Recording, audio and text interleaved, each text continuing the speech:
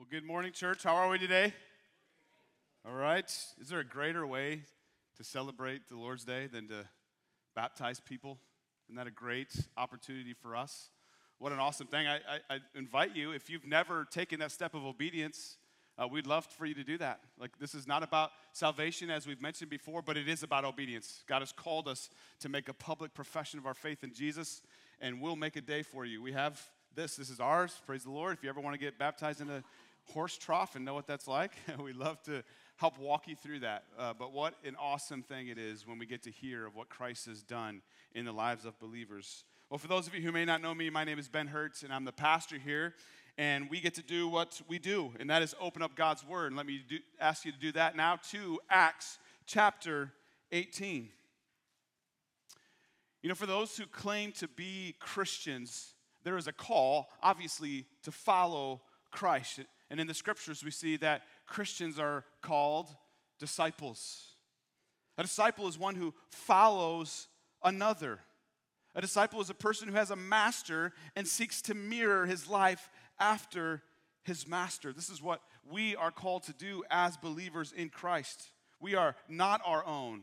We were bought with a price, and so therefore we are called to glorify God with our bodies. When we repent of our sin and turn to Christ, this is a confession of our new allegiance to God alone. And it changes the trajectory of our lives. And this morning in Acts, we're going to be introduced to a new disciple.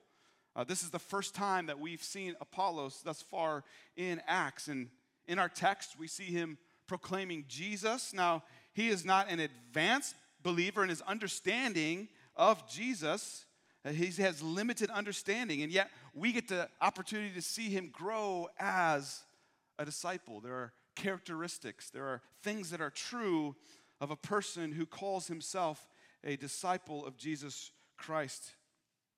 How many of you this morning want to be a quality disciple?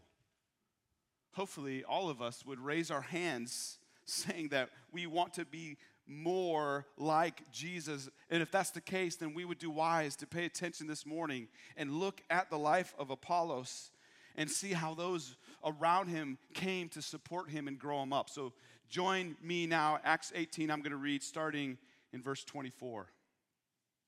Now a Jew named Apollos, a native of Alexandria, came to Ephesus.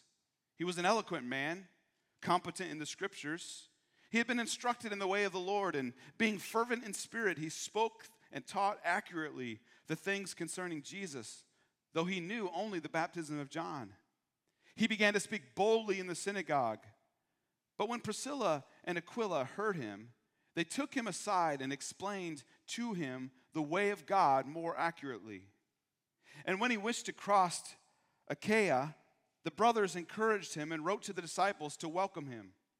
When he arrived, he greatly helped those who through grace had believed, for he powerfully refuted the Jews in public, showing by the scriptures that the Christ was Jesus. Let's pray. Father, once again, we just declare your glory and your saving power and the testimonies of those three who shared this morning. Father, you have been gracious and merciful to your people, and we are undeserving of your grace and yet overwhelmed that you would save people such as us. And Father, with that salvation comes a calling to live a certain way, to be a quality disciple, one who looks like their master. And Father, we pray that you would do your work this morning in our lives, that you would open our eyes, that we might behold wonderful things out of your law, Lord, that we would take a serious look at our own lives and evaluate, are these reflections of who I am? Lord, I pray that you would exhort us where we need to be exhorted, encourage us where we need to be encouraged, help us where we are falling short, Lord, and we thank you for your patience through it all. God, would you move now? We are desperate for your Spirit to move, Lord. We need you to open our eyes to your word this morning, and so would you do that in Jesus' name? Amen. So notice this morning that Paul is not in the scene. In verses 21 through 23, we see that he went and he visited some other churches that he had planted in order to encourage them, to check on them, to see how they've been doing. Priscilla and Aquila, however, are here as we see. And once again, they are a source of encouragement to these other believers. And so let's consider now the call of a believer that we see here in Apollos. The first thing is this. The call of a quality disciple means to be a student of God's word. It means to be a student of God's word. Look at verse 24 again. Now a Jew named Apollos, a native of Alexandria, came to Ephesus. He was an eloquent man, competent in the scriptures. So Apollos was a man from Alexandria. That was a highly intellectual community in Egypt. And notice it says he was an eloquent man. He was a very well-learned man, very smart, very intelligent. And he was one, this terminology here not only speaks to how well-learned he is, but also how articulate he was in his ability to be able to teach. He was a smart dude, and it says he was competent in the scriptures. This idea of competence in the scriptures means he knew the Old Testament very well. To be raised in the ways of the Lord means he was raised under the instruction of the Old Testament, and he was competent in the scriptures. Competency means mighty. It means powerful, strong. We actually get the word dynamite from this. So you have this understanding that Apollos is a very powerful thinker and speaker, very intelligent man. He was a powerhouse, you could say, in the terms of wisdom and communication. But what was it that he was competent in? It was the scriptures. There's nothing in the world that is worth our time more than giving it to the understanding of God's word. You know, with so much knowledge at our disposal today, there are so many things that we can be wasting our time on, so many things that distract us from what really matters. And here's the thing, we give time to the things that matter most to us, don't we? The things that we value the most are the things that we're going to spend our time jumping into. Apollos didn't get to where he was because of luck. He didn't stumble into understanding the scriptures. He spent time, hour upon hour, dedicating his life to the study of scripture. He valued it so much that is what he gave his life to. I mean, think about the idea of music. When we love music, we love certain artists. What happens when the artist's album comes out? We put it on repeat, don't we? We listen to it over and over again. And, you know, when we don't understand what are the words there, and so we look up the words, and then we memorize the words. I mean, isn't it amazing, like with music, how easy it is to recall music? It's one of those things where we can say that I'm not a good memorizer, but then I could pull up a song right now, and that song, like you would know the lyrics to. You guys ready to try this out? Here we go. I need you to help me because this is going to be really embarrassing if you don't fill it in here. Then I saw her face. Like you may not have heard that song for years, but it comes back to your memory. Why? You probably liked that song back when it came out, and so you dedicated time to that. We memorize the things that we cherish the most. We give our energy to the things that we find most valuable. Do you remember like when Harry Potter was the big thing? And I don't know why that sticks out to me. I mean, I've never read Harry Potter, but when the new books would come out, it was like a phenomenon. And obviously this was before COVID, but like you would go, I remember watching video clips of the news and seeing like just hundreds of people lining up to get their Harry Potter book, dressed up as Harry Potter. And they would just spend hours and hours, but did they care? No, because they were getting the next Harry Potter book. And then what happened when they brought that Harry Potter book home? They spent hours and hours and hours reading it because they valued it. When the newest Netflix series comes out of a movie, a TV series that you like, what do we often end up doing? Like we can find ourselves giving hours and hours and hours to watching some of these things. What is Harry Potter going to do for us in eternity? What are these movie, TV series going to do for us in eternity? Nothing. Imagine if we spent half the time, maybe for some of us, that we give towards entertainment that takes us nowhere, what that would do for us if we spent half the time in the scriptures, giving our lives over to the one thing that matters most. Now, the point of it is this: a quality disciple is a call. The call of a quality disciple is a call to be a student of God's word. This is not about, listen, I understand. I have a little bit more time than most of you, if not all of you, to devote to the study of God's word. It's part of my job, so I get that. But Scripture calls all of us, 2 Timothy 2:15, do your best to present yourself to God as one approved, a workman who has no need to be ashamed, rightly handling the word of truth. That's not just for the pastor. That's for all of us here. So you may not have 8 hours a day where you can study God's word, but you have some time. And I encourage you to evaluate. What are you giving your life to? What are the things that you value the most? What takes most of your time outside of the necessity of work and sleep? What are you devoting your life to? We sacrifice for the things we love most. On vacation, we will sacrifice sleep so that we can get to our destination sooner. We will wake up at any time of the morning for things that we value the most. I can remember as a kid, hard to get up for school, but if I had to get up at 4 a.m. because we're going to Cedar Point, guess what time I was up at? I never went to sleep. You understand what I'm saying here? The things that we value the most are the things that we put our energy to, the things that excite us. The call of a quality disciple is a call to be a student of God's word. Look at verse 25. Apollos had been instructed in the way of the Lord, and being fervent in spirit, he spoke and taught accurately the things concerning Jesus, though he knew only the baptisms of John. Not only are we called to be a student of God's word, but we are called to be a proclaimer of Christ. We are called to be a proclaimer of Christ. It said he was instructed in the way of the Lord. And so in other words, that's just referring to he studied the Old Testament.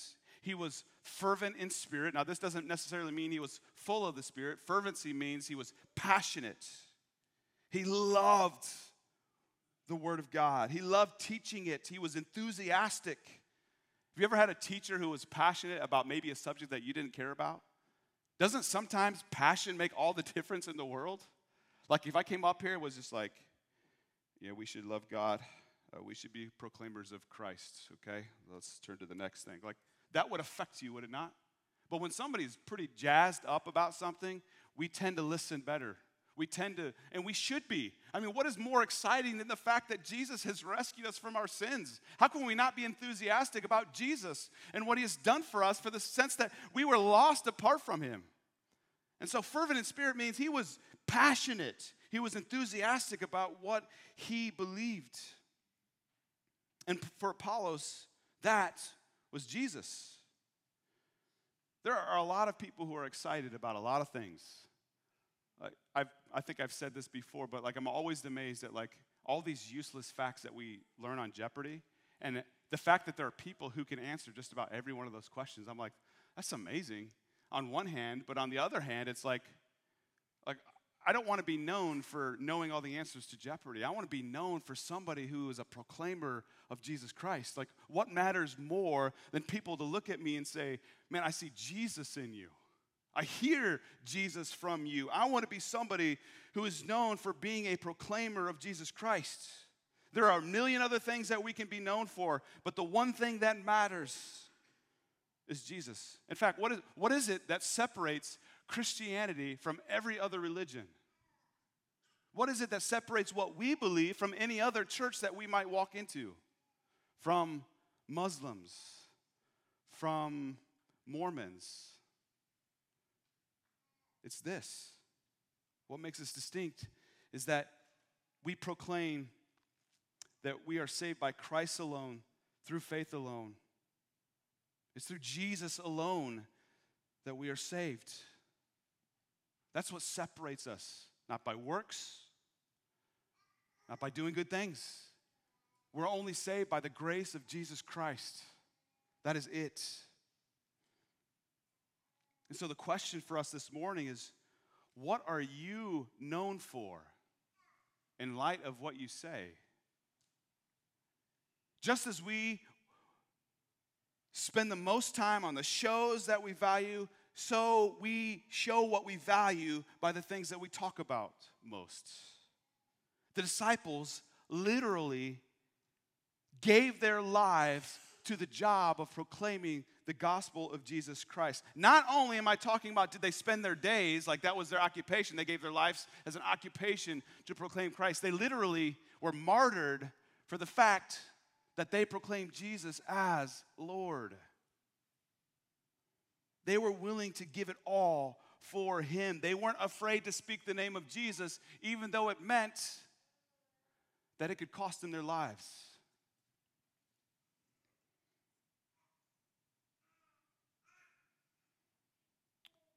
When you think talking about Jesus isn't popular in our culture today, consider what it must have been like for them.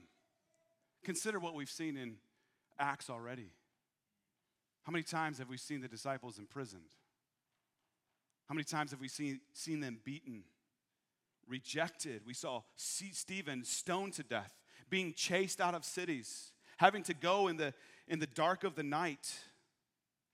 The world certainly doesn't want to hear of Jesus today, but our lives aren't really in physical danger.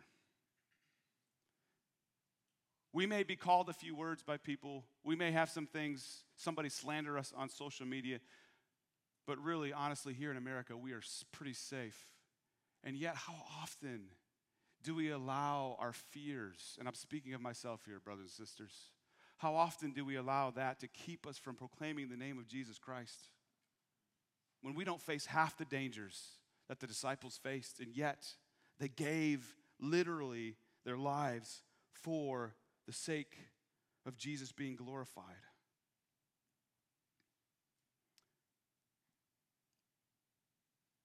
So why? Why did they? Why were they so focused on proclaiming Jesus without any consideration of what it meant for their own lives? It's because they realized it was a matter of life and death. Not for them. It was a matter of life and death for those who were listening. He understood where the eternity of those he was speaking to lied apart from Christ.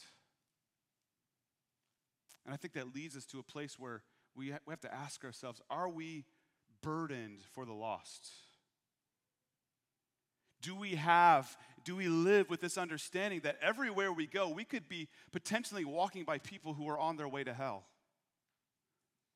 Now, we understand that it is not about us. We can't save.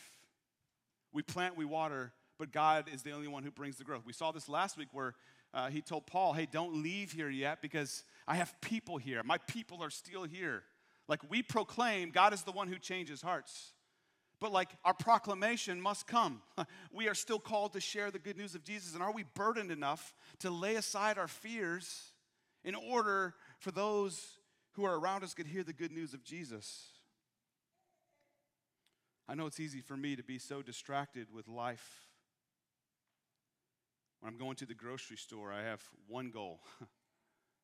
I got to get this, and then I got to get out of there. Put my head down and just go.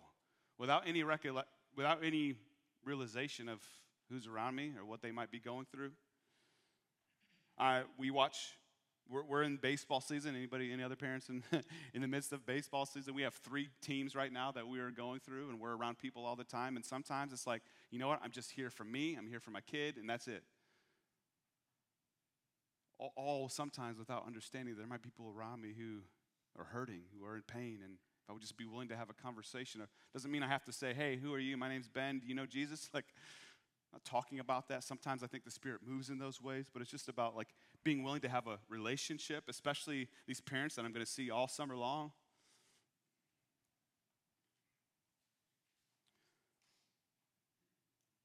How about you have a lot of kids in your neighborhood? I mean, I think it's important for us to have boundaries as parents. We got to protect our kids. We live in a crazy world, right?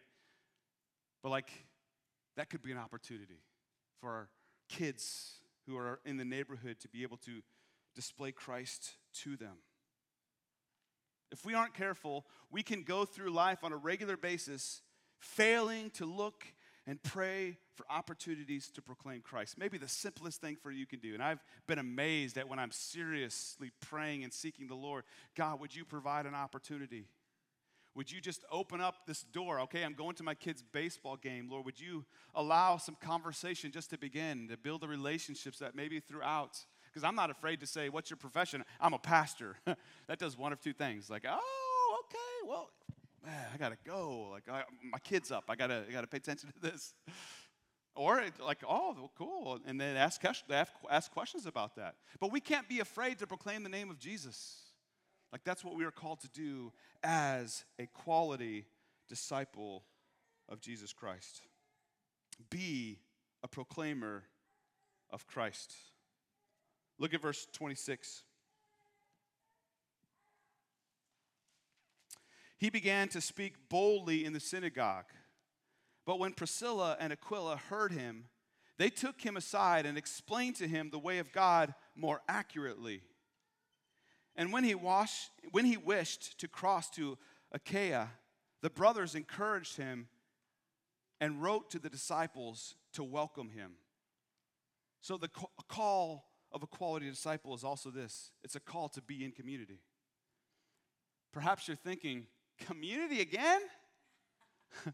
Ben, you spent half of last week discussing that. That's because I believe so strongly, and we see it here.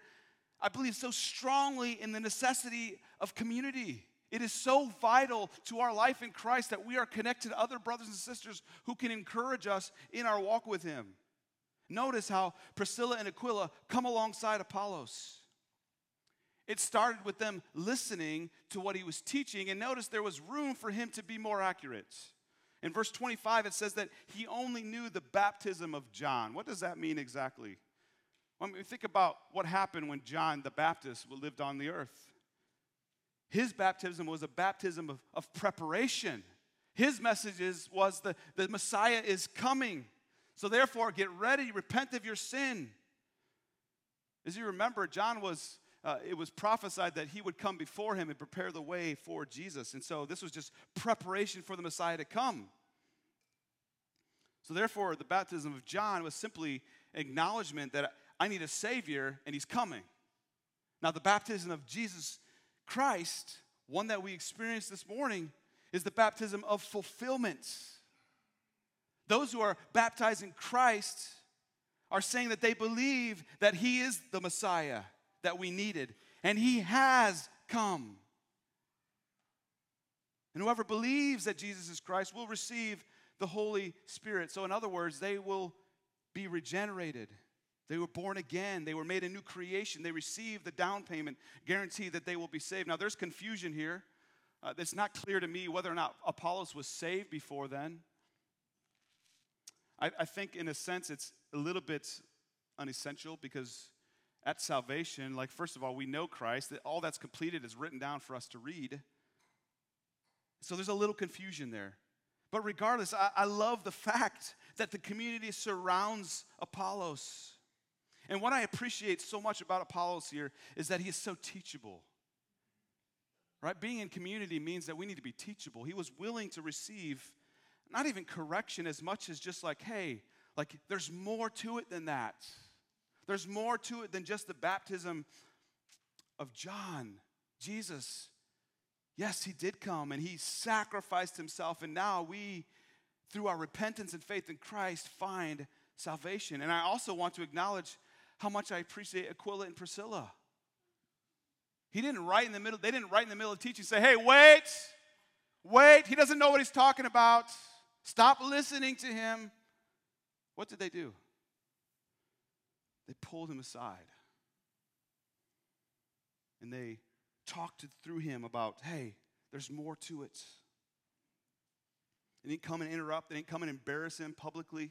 Certainly, I think there are things where if I start proclaiming or somebody else comes up here and starts proclaiming salvation through anything else but Jesus Christ, there's a need for public, like a denouncement of that, but this is not the case. And so often I think we fail to do this. I think we can get so stuck in our ways, and we look at certain things and we make a bigger deal out of it than it has to be, and sometimes we break fellowship over it instead of like coming alongside lovingly to encourage. Also, on the other hand, I don't think a lot of us, all of us, in the wrong circumstances, when we are confronted with something that we fall short in, can find ourselves being very defensive, right? If we're honest. That's why it's so important for us to be teachable. Being teachable starts with the understanding that we don't have this thing nailed. We don't have it perfectly when it comes to understanding Scripture. None of us has it nailed. Community is a place where we can learn and grow from others. Let me take my life, for instance. I do believe God has given me discernment in Scripture.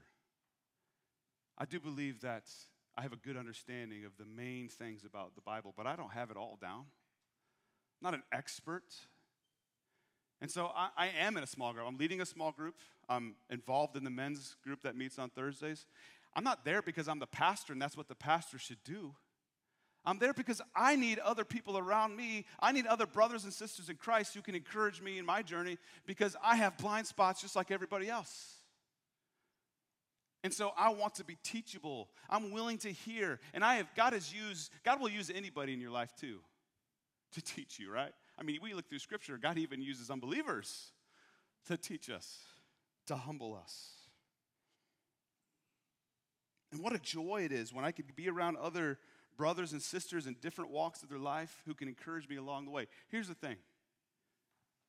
Who gets the Holy Spirit at salvation? Who does? Not a trick question. Everyone. Every believer at salvation receives the Holy Spirit. So imagine this. Think about this. The Spirit raised Jesus from the dead. The same Spirit that raised Jesus from the dead lives in you. Some of you may be thinking, I have nothing to offer. I got nothing, man. Look at me. I'm simple. Maybe you're a new believer, or I just didn't grow up in the church, and so I don't know all the stories that you have. But guess what? You have the Holy Spirit. You ever been in a small group where there's like those quiet people? Like they never say anything, but then like there's these moments where they open their mouths and you're like, oh, I could use that word 10 times over maybe the person who likes to speak all the time. The Holy Spirit dwells in every believer. And if that's the case, if you're a believer in Christ, the Holy Spirit dwells in you. But not only was Apollos teachable in this, but community was also a place to be encouraged. Notice it says that the brothers encouraged Apollos with his desire to go to Achaia. Achaia was a place in Corinth. He's wanting to go there and proclaim and encourage the believers. And so what they did is they actually sent a letter to the disciples there to welcome Apollos in. It was their affirmation. Hey, guys, listen to what this guy has to say. We've fellowship with him. We see the Holy Spirit working in his life. He is accurately preaching the name of Jesus. You want to welcome this brother. What an encouragement for him to be able to have these brothers be willing to send this word out. And that leads us to ask the question of ourselves. Are we an encouragement to our brothers and sisters in Christ? And when you are blessed by someone, do you let them know? By a raise of hands, how many of you need encouragement from time to time? Raise your hand. How many of you, by raise of hands, have been encouraged by someone else in this room? Raise your hand. It's encouraging. Now, you don't have to raise your hand for this, but I want you to think of this. How many of you have thanked that person for their encouragement? So not only do we need encouragement in our times of discouragement, sometimes we just need to encourage the encourager. Like how often are you like, here's why. Are there times in your life where you just feel like, man, I ain't going anywhere. I mean, what good? I just keep tripping over myself. You have a conversation with somebody, God brings Scripture to mind, you share Scripture, you pray over them, and they like, man, thank you. What a blessing. That was amazing. That's helped me so much. It doesn't have to be that dramatic, but you know what I mean. Does that not encourage you? Do you not like humble yourself and realize that this is not about me? It's God's grace in my life. And if I'm an encouragement to somebody, this is God's grace in me. This is not about us. Those are opportunities not to boast in yourself, but just to thank the Lord that He is using you and people see it, and it's God's grace to say, like, I am conforming you to the image of my Son. We could use more of that in our culture today, couldn't we? More opportunities when you are encouraged by somebody to share that. Far often we are far too quick to give words of tearing people down. We like to point out the bad versus the good. We may even say it's good. We may even say, hey, this is for your good that I pointed out. But what happens if you have relationships and the only time you hear from them is for them to give you a critique? Do those relationships go well? Now, if we spend our time encouraging and pouring out, and then that allows us an opportunity at times where you can then withdraw, you can then bring a critique, you can then bring a concern. But if all we do is give critiques and all we do is criticize and all we do is say negative things, what does that say about us? What does the scripture say about how we should respond in everything? In everything, give what? Give thanks. Can you be thankful and always critical at the same time? Is that possible? No. Are there times that we need to be giving critiques? Absolutely. But I think we could spend far more time being encouragers. Why do we need communities? Because we need encouragement.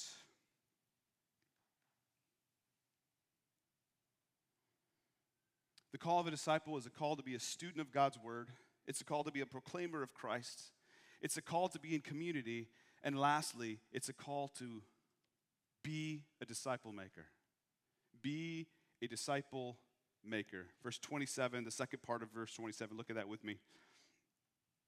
When he arrived, he greatly helped those who through grace had believed.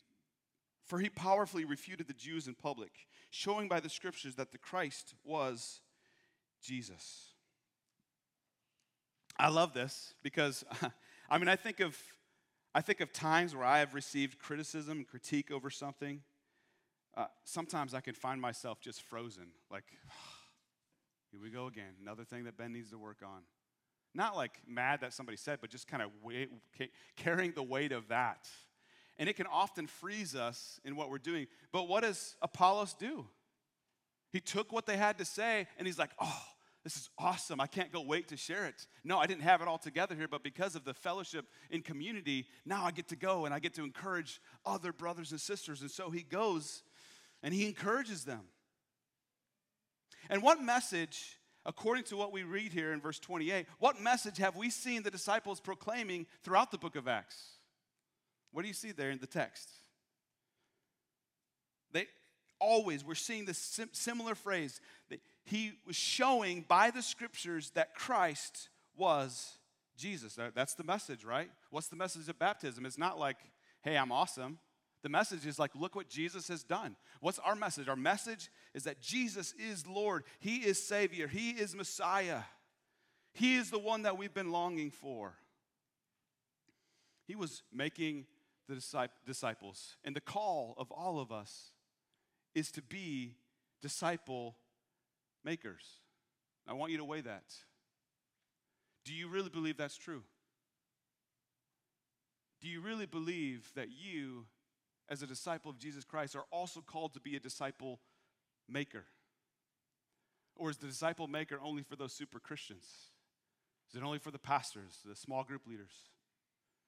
Or do you believe that you are called to be a disciple maker? The Great Commission. Go and make disciples of all people. This is something that we are all called to do. Now, I'm sure for many of you, that's a frightening thought.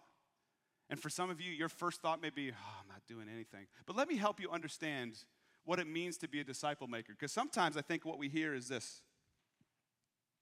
I got to know the Bible. I got to be able to teach perfectly, like through a book. Certainly, is that discipleship? Yeah, absolutely. There's formal avenues of discipleship. But being a disciple maker doesn't mean that you have to be this amazing teacher and you have to know everything about the Bible that there is to know. Do you realize that sometimes being a disciple maker is just being there to encourage other brothers and sisters in Christ in their walk with Him? Have you ever, like we mentioned earlier, have you ever been that encouragement where somebody's struggling and you share scripture with them and you point them back to what God's word says? Is that not being a disciple maker?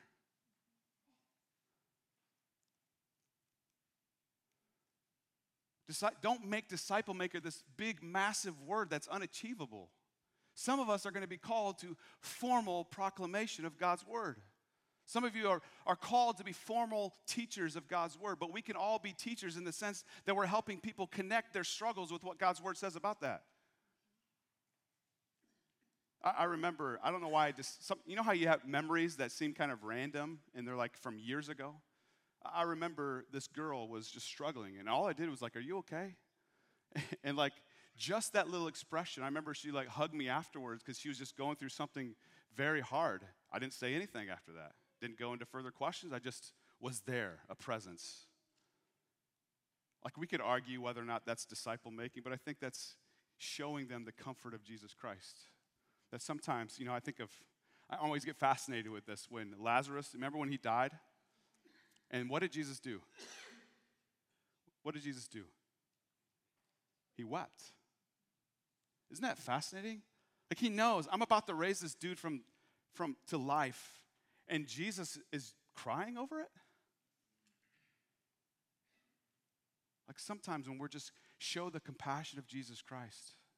Like if we all understand too and we grasp the impact that the gospel has had on our lives, that we are unworthy of salvation, that we don't get it all together even after salvation, and when we can come along somebody else who's struggling with their sin and we can point them to say, hey, yes, we need to be pursuing holiness, we need to repent of our sin, but guess what? Christ forgives us because that's what the gospel is all about, because we don't measure up.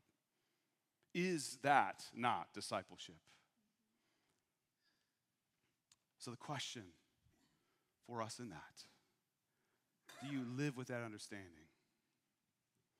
Do you remember, as we've talked about already, that you have the Holy Spirit dwelling in you? If you have repented genuinely of your sin, genuinely placed your faith in Jesus Christ, the Holy Spirit who raised Jesus from the dead lives in you. And if He lives in you, then He's calling you to be a disciple maker, which is why it's so vital that we are students of God's word. Because if we don't understand God's word, we're not going to be able to give God's word back to those who need it. Because when we're struggling, when our eyes are off the gospel, where our eyes are focused completely on our struggle, we need to have those that come alongside us who aren't speaking worldly wisdom, like, oh, it's going to get better. Because sometimes it doesn't, right? But when we can point people back to the scriptures and what they say of Jesus Christ and who He is, we can go back to the Psalms and we can remember that God is a gracious and merciful, loving God, slow to anger.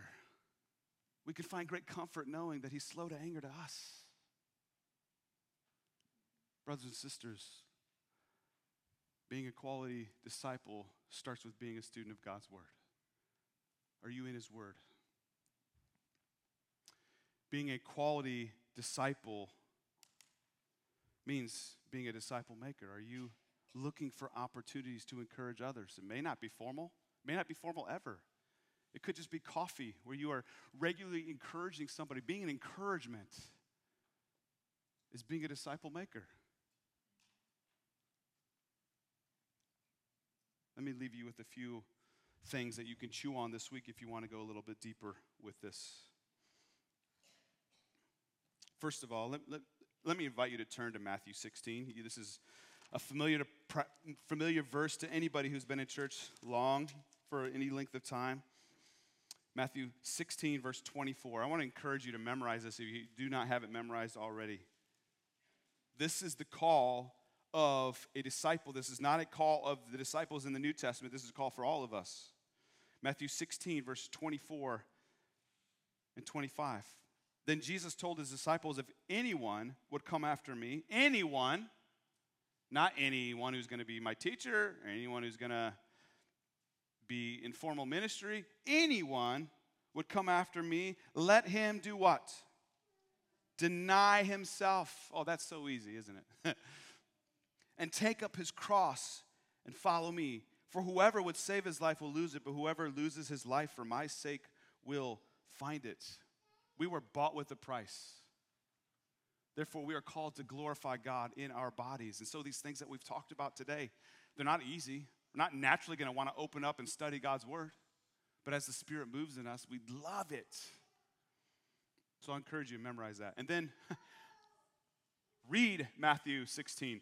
Spend some time dwelling on these. I added verse 26 to this. I made it a little bit easier for you to memorize than for memorization. But spend some time dwelling on verse 26 as well. It says this, for what will it profit a man if he gains the whole world and forfeits his soul? Or what shall a man give in return for his soul? And so I want you to consider these things. Don't just memorize it, but dwell on these 3 verses. What is it calling you to? Sometimes we make it so easy as pastors to say, hey, if you just believe in Jesus, he'll save you and you'll live happily ever after. That's not what Jesus said. He said, anyone who would come after me must deny himself. Take up your cross daily. What does that mean? It means you must die to yourself daily, what you want, and follow after him. The call to be a disciple maker it's not something you can just press aside and leave it for the stronger, smarter people. This is the call for all of us because we're called to deny ourselves. Thirdly there, make a plan. Make a plan. This is my encouragement. Do you have some kind of reading plan through Scripture? We're reading through the Bible in a year. How are you doing with that? Maybe for you, the best thing to do is just like maybe take 1 John, for instance, and you're just going to read 1 John for a while. Read it slowly. This is not about quantity. This is about quality time where you're just asking the Lord. And listen, do we need the Holy Spirit to understand Scripture? Yes, we do. So we seek the Lord in prayers. We're reading through it. We ask questions. Lord, what does this mean? God's given us community. We go to other people and say, hey, do you understand what this means? There are times where I'm like, I don't know what it means. And I got to go deeper into it. But if we're not in the Scriptures, we don't know the promises that he's given us. We don't know the encouragement to give others. And we're going to stagnate as believers. So make some kind of plan. And if you need help, humble yourself. There's nothing wrong with saying, I need a plan. I don't know what to do. There's nothing wrong with that. And then the last thing there, send encouragement. Send encouragement. Can you think of people this morning who've been a major encouragement to you? I encourage you, don't waste any time. Send a text. Even better, a lost art that I don't want to get into more too, as well as write a letter. Send a thank you card in the mail. You know what that is? Get one of those stamp thingies, put it on there, send it off. I think our world could use a lot more of that. Because I think there's far more people who are discouraged often than we realize. But we can become so internalized with our struggles that we fail to look outside. We put up the shell. We don't want to let anybody in. But when we open our lives up and say we need help, we're also opening up an opportunity for somebody to encourage you. And that serves both people. Let me pray. Lord, I thank you for this morning. I thank you for the call that you've given us as disciples. And Lord, none of us are nailing it. None of us are experts here. None of us are thriving in every sense of the word. But God, you have still called us to do these things, Lord. I pray that you would make us deep students of your word, God, that you give us a hunger and a thirst for righteousness, Lord, that we couldn't get enough. Lord, that we would be reminded of the community that you've given us, Lord, that we would dive into it, that we'd be connected to one another, Lord. Father, remind us of the call to be disciple makers. And Lord, that can be as simple as just being an encouragement to sharing the truth of God's word. Father, keep us from leaving these things for other people to do, Lord. Remind us of the power that dwells within us through your Spirit. Nothing of us, but through your Spirit, Lord. And through your Spirit, 12 men changed the world. God, there's far more than 12 here. What could we do in our community if we understand the call to deny ourselves, to take up our cross daily, and to follow after you, God? When we truly live that out, what kind of difference can we make in a lost world? God, we need you in this, and we thank you for your grace and your mercy. It's in Jesus' name we pray. Amen. One more thing for us this morning. I want to invite Brad and Jen McCohen to come on up, as well as Bethany and Jeremy Leckleitner. Why don't you guys come up and join them as well? So you guys know Brad and Jen, right? Remember them? So Brad and Jen, they're in Indy. You guys come over here. There's more room over here. Can we get, you got the mic. Of course you do. Of course you do. So they moved in January to start putting together a core team to plant a church in the heart of Indy. We're going to hear from him in a minute. The reason I had the Leckleitners up is because I'm not sure if I'm mad or happy about this, but God has called them to join the McCohens in the process of planting a church. So this is the Leckleitners last Sunday here. And you're free to come back whenever, okay? Like if you get tired of Brad. I know you won't get tired of Jen, but if you get tired of Brad. But Jeremy and Bethany have been faithful people to our church. Amen.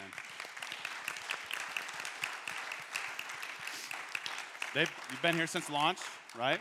Since launch, you guys have faithfully served over and over again. I don't know what I'm going to do next. I think next week I'm going to come in like, where's Bethany? And I'm not sure how I'm going to handle that. It's kind of like snuck up on me, just like when you guys moved. But I just wanted Brad to come kind of share what God is doing so that we can be continually praying. We are the sending church for them, and so we should take that responsibility and really make it heavy on our hearts that we understand that we are called to pray and to lift them up and to encourage them. And so, Brad, I don't even know if everybody knows your church name. So you have a church name. Why don't you share that, and why don't you just give us a little bit backstory about that, about the church name? Yeah, so the name of the church we're planting in Indy is Mercy Hill Chapel, and it's simple. It was the last one not taken in the phone book. We don't even use phone books anymore. Say, what's a phone book? Yeah. No, so John 15:13, greater love has no one than this, that a man would lay down his life for his friends. The greatest act of love, which is mercy, that was ever displayed, was displayed on the hill on which Christ died. And we want to build a community in Indy that displays that mercy to our community. It's desperately needed there. And so that's just a small backstory. It wasn't super theological. It's just, man, the greatest act of mercy that ever took place on that hill where Christ died. Awesome. And so we want to display it. Awesome. Why don't you give us then an update of what's transpired over these last few months, where you're at today, and how we can best be praying for you guys. And can I invite Aaron and Mark to come on? Why don't you guys just come up here now? I'm going to have them pray a little bit, but just give us an update, a couple things about what's going on. I'd love for you to share the story about the guy that you talked with, and then just how can we be praying for you moving forward. Great. So I've had 2 prayers since we got to Indy, because we got to Indy, and it was Jen and I. We had a church of 4 people. It was us 2 and our 2 kids. So we were like hopping. And we're not at church yet. We're still in building phase. But when we got there, my prayer for several months was, God, don't let us plant a church without seeing people come to Christ. We do not want to plant a church that just shuffles the deck. We don't want Christians coming to our church from other churches, and then in 2 months they're going to leave to the next church because the next church is the hopping thing. We want to add cards to that deck. We want to plant a church because people are coming to Christ and they need a place to worship and do community together. And so several months in, God was quick to answer that prayer. I met a guy. He asked me if I would start a formal discipleship thing with him because he had been coming to church for a while. And so I was like, that's great. Tell me your testimony. And his testimony went paraphrasing something like this. Well, I knew I needed to go to church, so I went to church because I wanted to be in church, so I was at church. That's a great story about church. Tell me about when you repented, when you recognized you were a sinner, you needed a Savior, you were separated from God, and you needed somebody to remedy that for you because you couldn't. And when you found Christ, and his eyes got big. We're sitting in Starbucks, and he just gets these big, wide eyes. I've never done that. It's like, man, that's a testimony. I used the Boston Marathon. I said, you're trying to run the Boston Marathon, and you came in halfway through the race thinking you're going to get across that finish line and get a prize. You started at the wrong point. Church isn't it. And he just wrote, man, can I do that now? So in Starbucks on April 6th, you guys gained another brother in Christ. I was able to walk him across the line of faith. And then I was able to baptize him 2 weeks later. And that was God's faithfulness displayed. My prayer was, God, I don't want to plant it without seeing people come to Jesus. And I felt like that was God's affirmation. I have called you to this work. Keep going. And that was good. Awesome. We, the last update that we have, which was big, we had our first vision night. We have 3 partner churches down in Indy who all said, hey, we want to commend you to our people and invite them to join you in this church planting work. 3 days before our vision night, it looked like it was going to be me, my Bible, and 100 cookies, and I was going to eat every one of them. We had 6 people registered for a room that seats 50, and I'm like, Lord, this is going to tank us.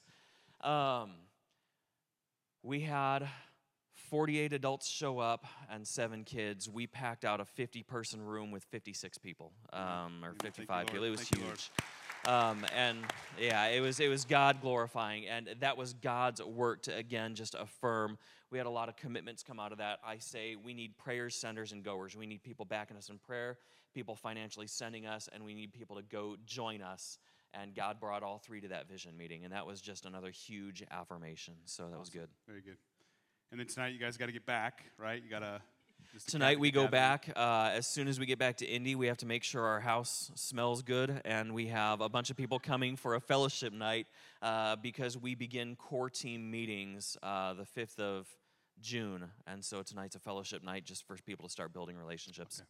So pray for, you said 3 things. You're praying for prayers, senders, and goers. Is that right?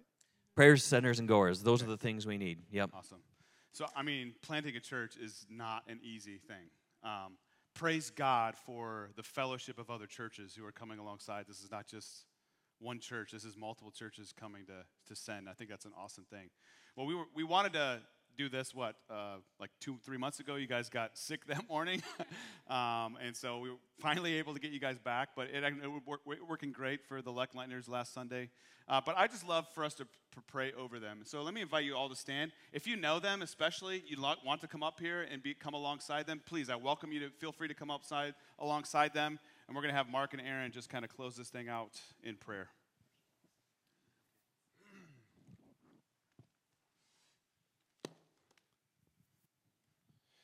Pray with me.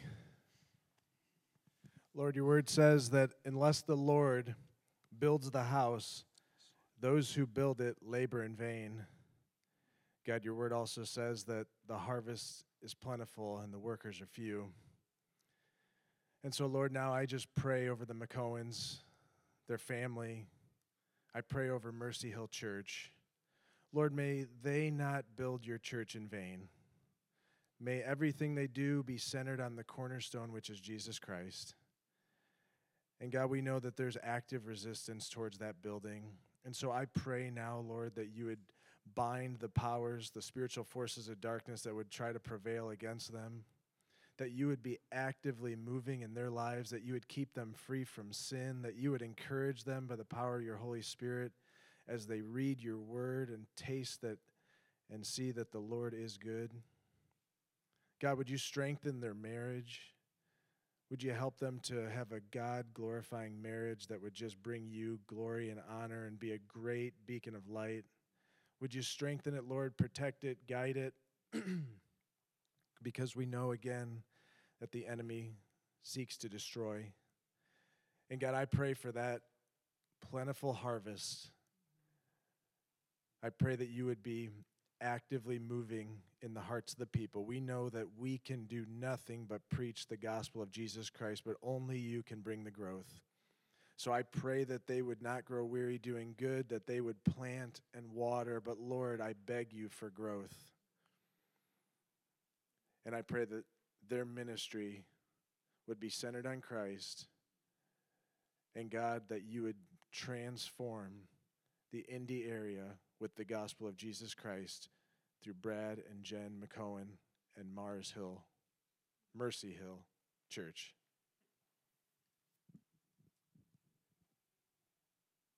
Father, we're so grateful that you use people like us to do your work.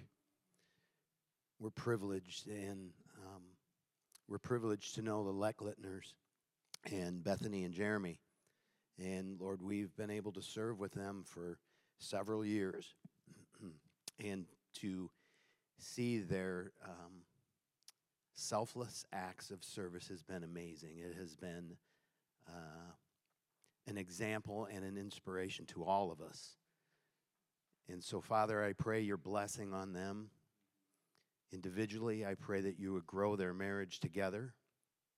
I pray that as they leave this place, that they would see how big you are, and they recognize that you have a plan for them down in Indy. So I pray that they would not grow discouraged. I pray that they would be able to connect with some new friends, and that they would just be able to see you meet their needs in very practical ways. So, Lord, would you put your hand on them, grow them to be more like you, and again, we thank you for them. We thank you again for the work that you have done in our own hearts, that we could stand here and have a relationship with you is just an amazing thing. What a good God you are. And we pray all these things in the name of Jesus. Amen. Well, thank you all for hanging out a little bit later. Keep praying for the McCohens and for the Leckleitners as they do this thing. Have a great week. Remember, you guys are headed to the mission field. And so be the salt and light. Love you guys.